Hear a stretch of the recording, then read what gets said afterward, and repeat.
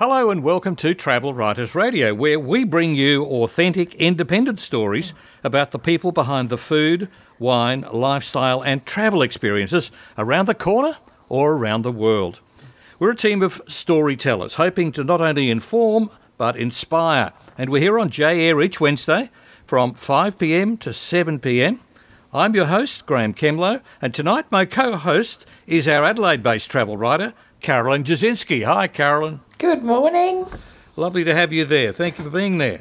Now, I want to catch up on your news, but first, tell our listeners what to expect on tonight's show, Carolyne.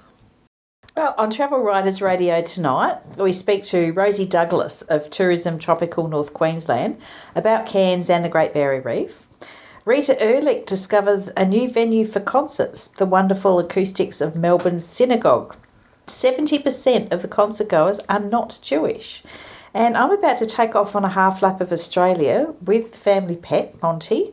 So how does that affect the places you can stay and what you can see? And how many kilometres do we get between obligatory toilet stops for Monty? We have a few tips for any of you thinking of taking on the pet on the road. Then in our second hour, Queensland team member Fiona Harper has been in Thailand, and this week she talks about her visit to Our Land, a nature conservancy, and the unique way she got there.